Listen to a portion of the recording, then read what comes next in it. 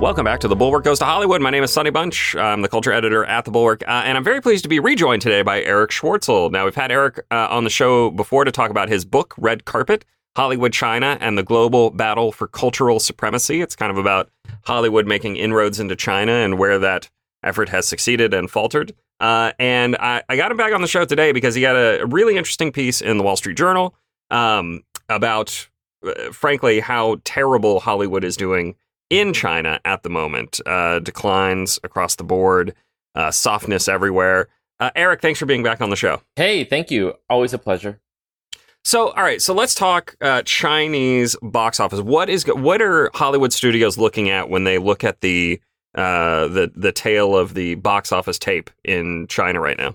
There's not much to look at. I think what's happening now is actually the culmination of many, many years of movie-going trends in China. I think you and I are very accustomed to a narrative where China was a place of almost like limitless revenue possibilities. They have 1.4 billion people. For the past 20 years or so, they've loved going to Hollywood films. And the movies that do well here, and some that don't, tend to do well there as well. So Marvel has raked in billions of dollars in ticket sales. Avatar and its sequel have been huge there. And that's been the narrative for a long time. But coming out of COVID, we saw that there's really been a cleaving of tastes when it comes to the Chinese box office, where Chinese moviegoers more than ever are preferring to see Chinese films when they go to the theater, and not just, turning away from Hollywood films, but outright rejecting them. And so we've had one example after another, whether it's the new Indiana Jones movie or Elemental or The Little Mermaid, I guess to pick on Disney here for a second. All three of those movies have done just dismally. And several years ago, a disappointing box office in China might be, it only made, $40 million or so. A movie like Indiana Jones, $40 or $60 million. The new Indiana Jones has made $4 million in China. And so that means not even the expats are going.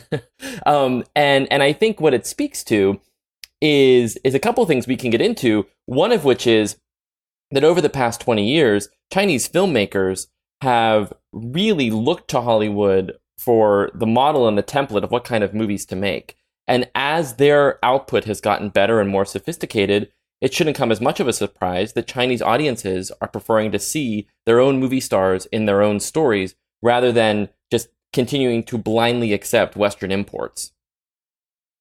Yeah, that's an interesting point here. So, another guy I've had on the show before, Chris Fenton, he wrote a book called Feeding the Dragon. He was a production exec for a while in Hollywood and has some experience bringing stuff to China. And what he has been saying to me for the last 2 years is they taught themselves to fish, and now they're fishing. They've imported the talent and the know-how. They've taught their folks how to do it. Now they're making their own stories, and that's what their people want.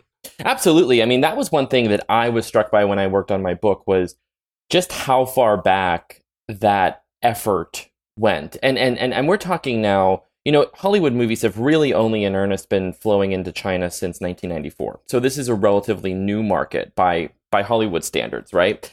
And really as early back as the early 2000s, I found evidence of Chinese officials trying to have a kind of technology transfer when it comes to the skills, the storytelling approaches, and just the technical know-how that goes into making movies. And in some cases, they just outright hired Western talent to go over and teach them. And I think also there was just a kind of natural osmosis that happened where, as exposure to Western entertainment deepened, many filmmakers in China tried to, do what they could to recreate that kind of storytelling approach.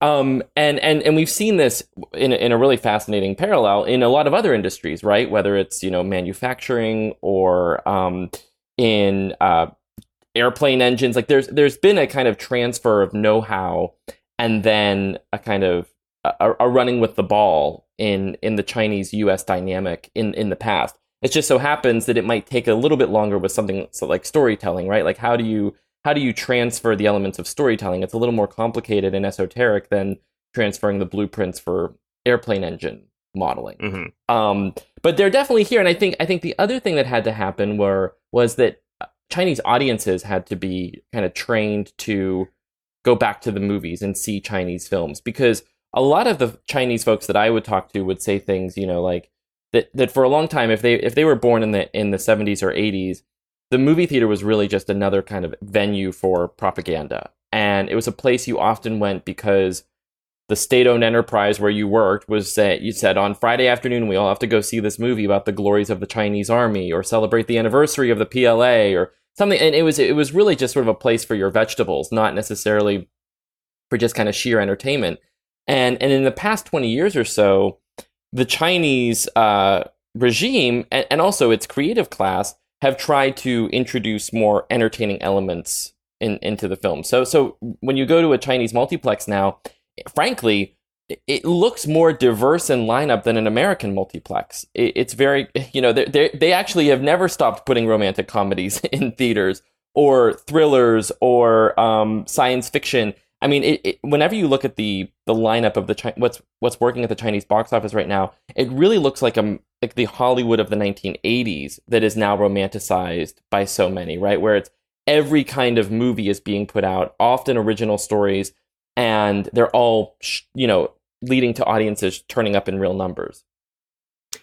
That's a really interesting point, and I hadn't thought about it precisely this way. The way it kind of mirrors what was going on in the United States in the 1980s, and I wonder how much of this. So the economics of Hollywood have changed drastically since then, right? To focus on home runs. We gotta make the $1 billion tentpole. That's what we got to make over and over again. We're going to make 5 of those instead of 30 of all sorts of movies that cost less.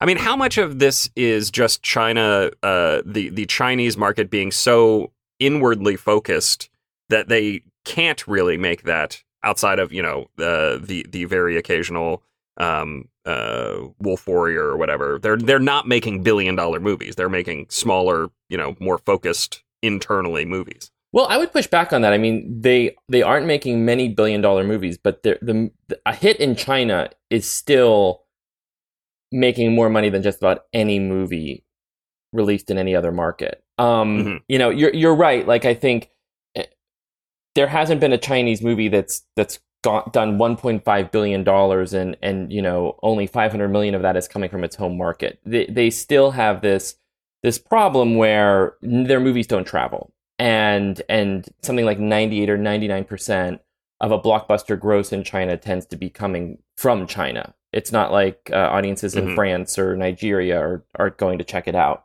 But it is such a huge market that still a good business to be in. And what's interesting is to the point about sort of the genre diversification. Some of the really successful Chinese films of the past several years have been what I've called popcorn propaganda, which are movies that are often, if not produced by the state, then endorsed by the state, often very nationalistic in tone, often very, going back to that well of what kind of Chinese victories can we be looking at again and again and again.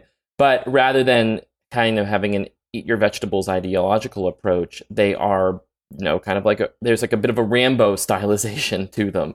And it works on multiple levels because people actually want to go see it, and the government likes the messaging that it's conveying. And then in other cases, we have just kind of strictly entertainment. Insofar as every movie in China, is approved by the censors before it's released. So every movie in China is a reflection in some way of state priorities.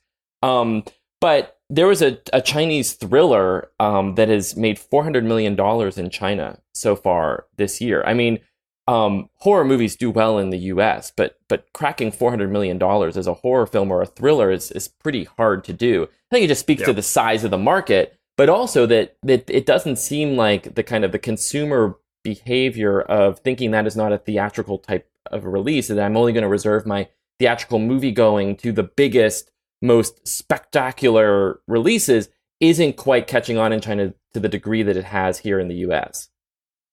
How much of this is a function of consumer behavior? I mean, I don't know the answer to this. Always a mistake to ask a question you don't know the answer to. But how much of this is a function of China having a less mature streaming market, right? So there's no Netflix in China. There's no Prime Video. I know they have their own, like Tencent has a streaming service, but the market there is I think I get the sense anyway is slightly less robust than certainly the theatrical market at this point. Well, I'm not sure how like their streaming hours compare to the US. I mean, you're right that they don't have Netflix. I mean, the list of countries that Netflix is not operating in right now is very telling. It's like there's maybe fewer than 10, and it's like North Korea, Syria, and China. Like, I mean, it's this glaring hole in their global domination, and it's because the Chinese regime has really been quite protectionist about its streaming services. And there are 3 services that kind of function as their primary services, and they're collectively referred to as the BATs because it's Baidu, Alibaba, and Tencent who run the 3 main services there. And look, I think they certainly are streaming quite a lot there. I think that one thing that is certainly happening is that theatrical movie going, I would say, especially compared to the US, is still a relatively new phenomenon in large parts of China. And if you look at the screen per person ratio, China is still under-screened relative to the US. So that means there are still parts of the country where heading to the movies is not a particularly easy thing to do. And so I think there might be sort of a novelty element there. I also think we just have to also keep in mind the simple math that they have, more than 3x the population that the US does. So a movie, when it takes off there, has a higher ceiling than it does here in the US. Now, I think the other thing to keep in mind is, because of the relationship between commercial enterprises and the state in China, there's always been a real government support for movie going for several reasons. One is what we referenced, which is, it's a great venue for messaging, overt or covertly. And then the other is that the model of the Chinese multiplex is also very like 1980s America. Like, a lot of Chinese movie theaters and complexes are in malls and sort of these anchor tenants of broader real estate developments. And so there's a real vested interest by the government to make sure that those ventures continue to see that foot traffic and continue to see that spending. And so the government will do what it can to support that business and sort of keep that entire kind of enterprise afloat in a way that, certainly, the government stepped in to help businesses during COVID to some degree. But like we're seeing now, after theaters have reopened, in some cases, the Chinese government is offering theaters specifically a kind of subsidy and a form of support to make sure that kind of movie-going habit gets going again. Mm-hmm. I mean, there is a real interesting disjunction. I mean, I'm looking at your story. There's a chart here that just tracks box office box office from American movies by year. And the high point is 2019, and then 2020 obviously dipped for fairly obvious reasons. 2020, the COVID year, of course. But then 2021, 2022, 2023, it doesn't quite come back the same way. And again, you see a similar kind of pattern in the United States, except in the United States, it's a pretty steady progression back upwards. Did 2020's COVID lockdown cessation, etc., essentially break the habit of going to see American movies? Was it a function of a lack of product or inability to go to the theaters? I'm just curious if you have a sense of what the cause and effect here. Yeah, I think in the same way that a lot of Americans fell out of the habit of going to see certain kinds of movies in theaters, or movies at all in theaters, I think that was one habit that was broken during COVID, which was going to see American films specifically. And part of that was because you're right. During COVID, very few were coming out. But then after 2020, in 2021 and 2022, the Chinese government, to the extreme frustration of Hollywood executives, did not let in nearly as many American films as it typically does. And in fact, it seems like it was in violation of the treaty that kind of approved this distribution in to begin with.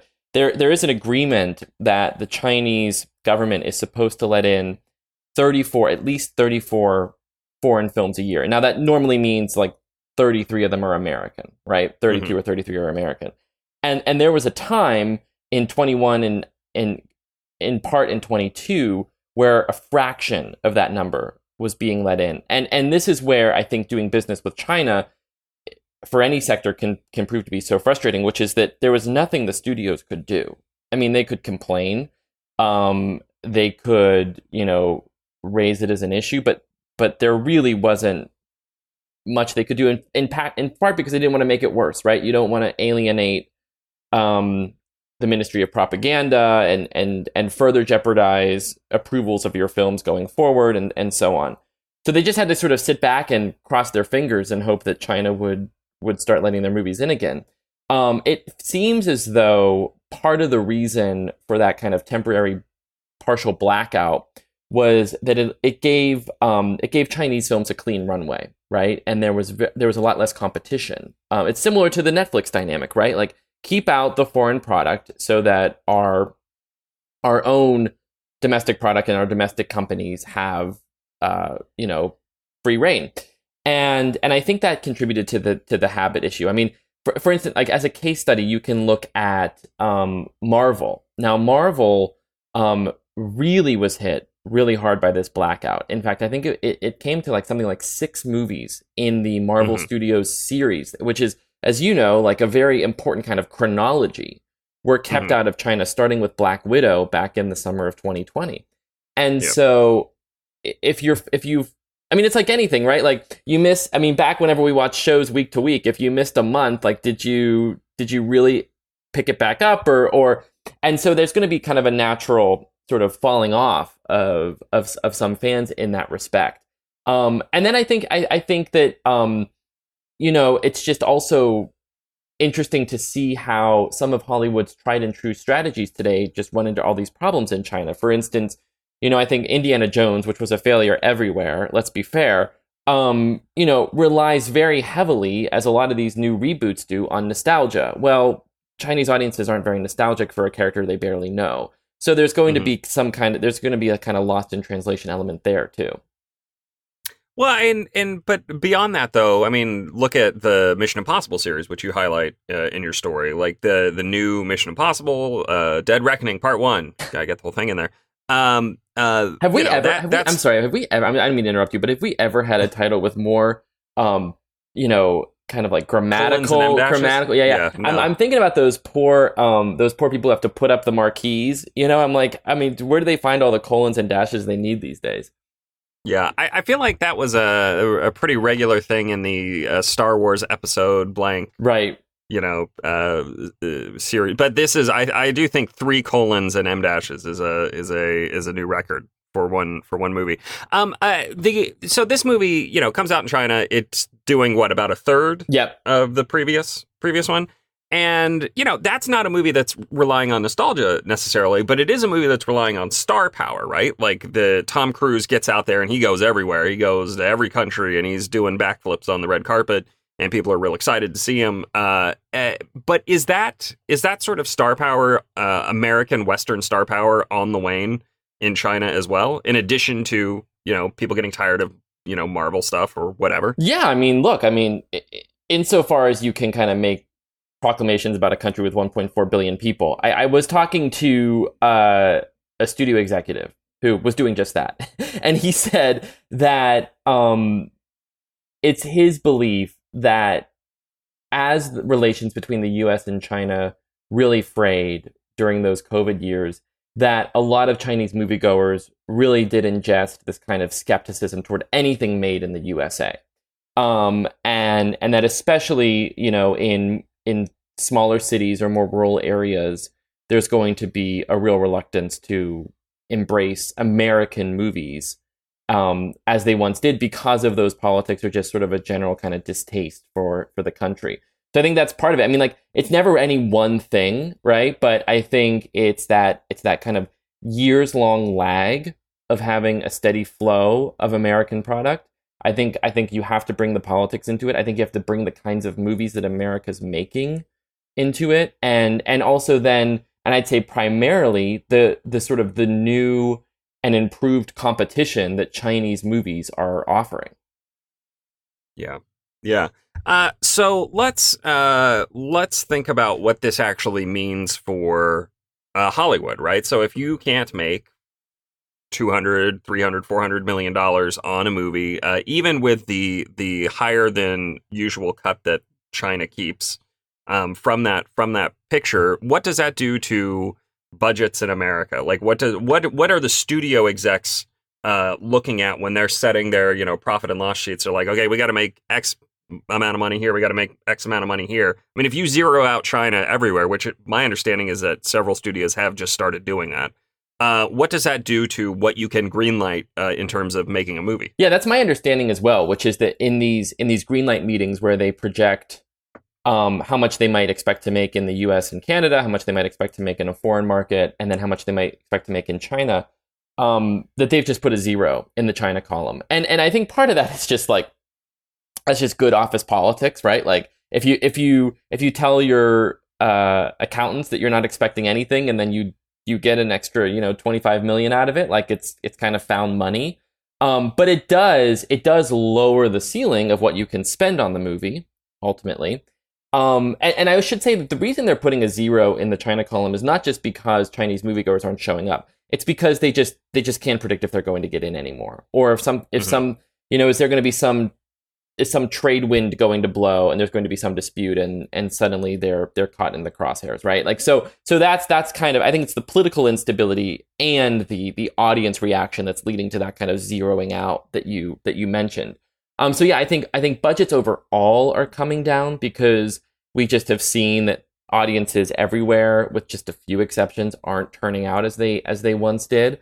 I don't think that it means that we're in a world where there's suddenly a long leash of free expression. I mean, I think the other element of this is the censorship that's required, or the self-censorship that's required to make sure that any movie that you want to get into China does get into China. So not making a movie that, casts certain actors or broaches any themes. I don't think that not planning on a Chinese box office gross means that studios aren't still thinking about that. And I'll explain why, which is that every studio, all the 5 major studios, are all part of much larger corporate parents. And in the past, China has punished companies anywhere it can for political messaging it doesn't agree with. So if Disney says, let's say Fox would be more appropriate. So let's say Fox says, we don't need to worry about China's box office anymore. Let's make a movie about Tiananmen Square. Let's make a big Oscar movie about Tiananmen Square. Well, that actually would ripple through the larger Walt Disney Company, and pretty soon Bob Iger would have to be, answering for that messaging. The theme park that it runs there would be under threat. The toys it sells, all the other movies it wants to release in theaters. So I don't necessarily think that there is sometimes this narrative where, well, if we're kind of decoupling from the Chinese box office, maybe that will convince studios not to worry as much about falling in line with the censors. I don't buy that. I think it's still going to be a major consideration. Please. Yeah, let me jump in here just very quickly. And could you what is the situation like with the theme parks in China? Because I know this is Disney has a park. NBC Universal's building a theme park. What is, or maybe has already opened? I'm not think sure. It has opened. Yeah, I think it's open. Yeah. So you've got these corporations that aren't just looking at box office dollars. They're also looking at, like, what happens to this massive amount of money we have invested in building up actual structural locations that cannot be moved, if things go south with China. Right. And so I think, one thing, the main thing to understand with the theme park. So Shanghai Disneyland is the biggest example of this. It was a $5.5 billion investment, but like so many all Western ventures in China, Disney is not allowed to be a majority owner of it. There are Chinese companies that own, I think, around 55% of it, and Disney has a 45% minority share. Obviously, though, huge reputational cost if anything happens there. I mean, the best example I can remember of just that shows just how beholden these companies have to be to the Chinese government was, I think, in 2021.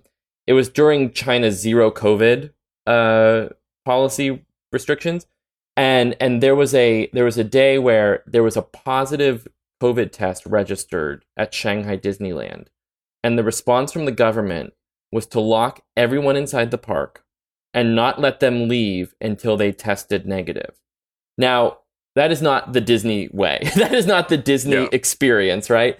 And I'll never forget doing a story on it and being told by someone at Disney that to kind of let the time go by while everyone was standing in these long lines to get tested for COVID, they decided to put off the fireworks and allow them to sort of watch a fireworks show while they stood in line. I thought, what a surreal experience that must have been. But it shows you that, like, it's called Shanghai Disneyland. Everyone thinks it's a Disney theme park, but it's in China, so it's going to be run by China. But it's a huge, as you said, it's a huge kind of bargaining chip, right? I mean, there are so many things that Chinese authorities can do to try to kind of apply pressure on something if they, as I said, they don't like the messaging.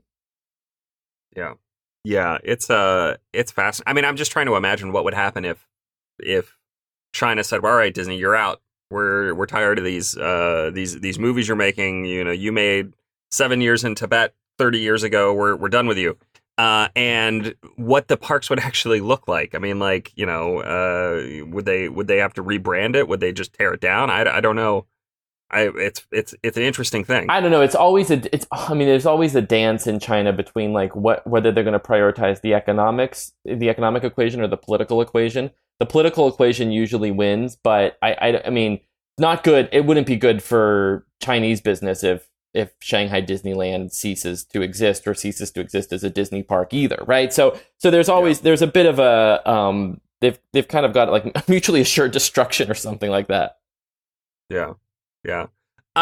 Okay. Let's see. What else is going on in the world of China and the box office? Well, I think one thing that was particularly interesting, and I worked with several colleagues who are based in Asia on this story, because I thought what I really wanted this piece to include were like voices from Chinese moviegoers. Because I mean, like, I was seeing these returns, these openings that are just, I mean, like, gross as you might expect out of like the Philippines or Korea. I mean, like much smaller markets coming out of China, which was at one point in history the number one box office in the world.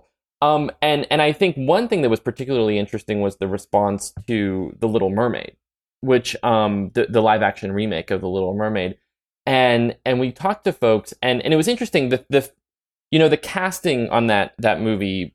And this kind of sort of colorblind casting and having a black actress play Ariel, the Little Mermaid, and so on. It had obviously inspired a lot of reaction everywhere, positive, mostly I think, but also it had become a bit of a cause celeb in conservative circles too.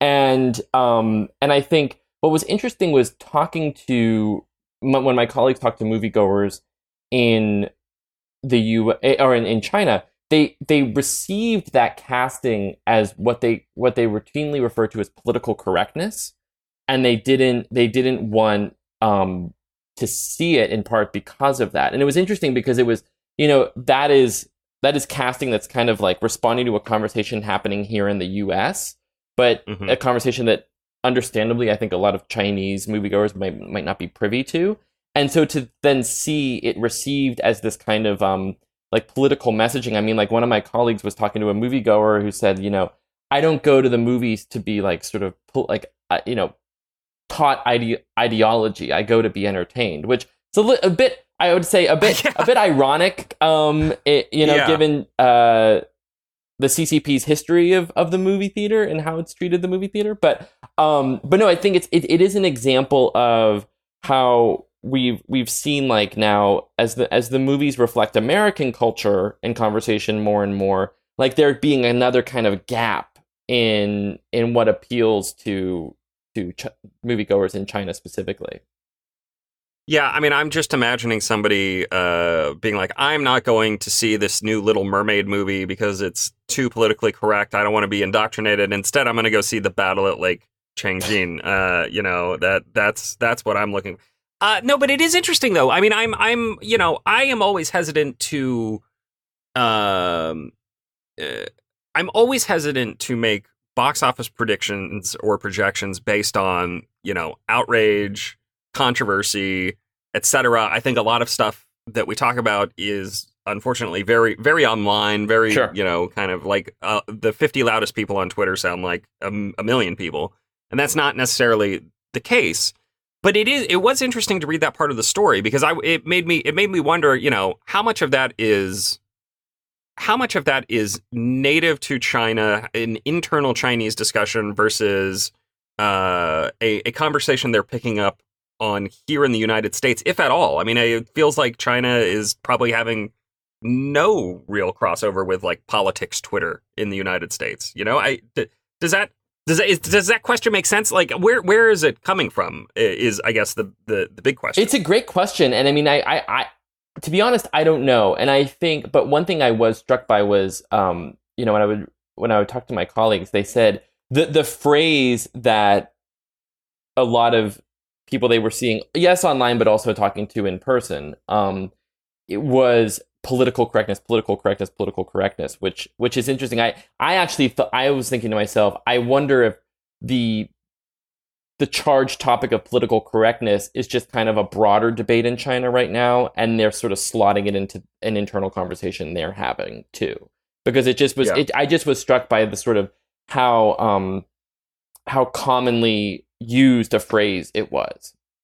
I mean, because it could also just be a translation question, I guess. True. Right? Like, I mean, what does political correctness actually translate to in China, in Chinese? I don't know. I mean, again, it's a really interesting topic because, again, that phrase political correctness jumped out at me. I was like, oh, that sounds familiar. Where, what is going on there?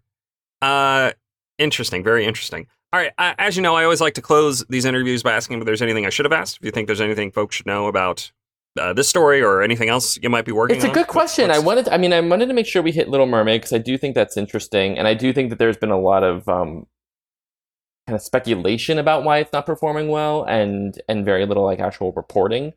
So that was one thing I wanted to hit, but trying to think if there's. I mean, what's really interesting, Sunny, is like I was looking at like basically the summer calendar's over. Like there's nothing after really Barbie and Oppenheimer that I can think of off the top of my head. So I will say, like, I don't see any films on the horizon that are going to buck this trend. What about The Meg? The Meg 2. Yeah, you're right. Sorry. Yeah, that's a whole part of my story too. Yeah, you're right. There is The Meg, the Meg 2, The Trench. The Trench. Which is kind of the exception that proves the rule, because it is now a very rare thing and almost an artifact in Hollywood. It's a co-production between the U.S. and China, and the movie cast Wu Jing, who is one of China's biggest action stars, in a role opposite Jason Statham. And so there is a world where the Meg 2, if I had to predict today, probably does better in China than it does in the US. And I think it was probably greenlit on that assumption as well. But as I said, that is really a bit of an artifact, because those kinds of movies are very rarely made anymore. Those kinds of China play movies, and the Meg 2 is, I'm told, at least, if all goes according to plan, a franchise in the making that they're hoping will sort of still be that kind of Hollywood Chinese crossover. But But I think a lot of the pure global plays that Hollywood has on the docket, the Marvel movies, the Pixar releases, the movies that traditionally went over to China and made a killing, like I'd have to imagine that there's a lot of sort of furious revising of projections inside these studio offices after the summer that they've had. And the other thing I would add before we go is, I think, this was raised as a prospect in one conversation, and it's extreme, but it shows you the degree to which the narrative has turned in Hollywood, which is, I was talking to one executive who said, when your grosses out of China are so bargain basement low, I mean, sub 10 million, that means that these studios are actually losing money by releasing movies in China. After marketing expenses and the fact, as you alluded to earlier, like they only get 25% of the gross out of the market, they're losing money. And so he raised the question of whether or not at some point studios decide it's not even worth submitting certain titles, because it's rather than at one point being found money or something close to pure profit, it's actually a money losing venture. Mm-hmm. Yeah. Yeah, I this is the thing I keep wondering, is how much longer the studios can focus on China, or even treat it as an ancillary market, if it's going to be such a disaster area for them. Right. Right. But anyway, Eric, thank you very much for being on the show. Again, title of your book is The Red Carpet, just Red Carpet, Hollywood, China, and the Global Battle for Cultural Supremacy. Definitely, I strongly recommend picking it up if you're interested in this topic. There's a ton of information there. It's well worth your time, and there's lots of really interesting little tidbits about how the various entertainment companies kind of have invested in China and seen that pay off or not. But Eric, thank you for being on the show. Always a pleasure. Thanks, Sonny. My name is Sonny Bunch. I am the culture editor at The Bulwark, and we will be back next week with another episode. We'll see you guys then.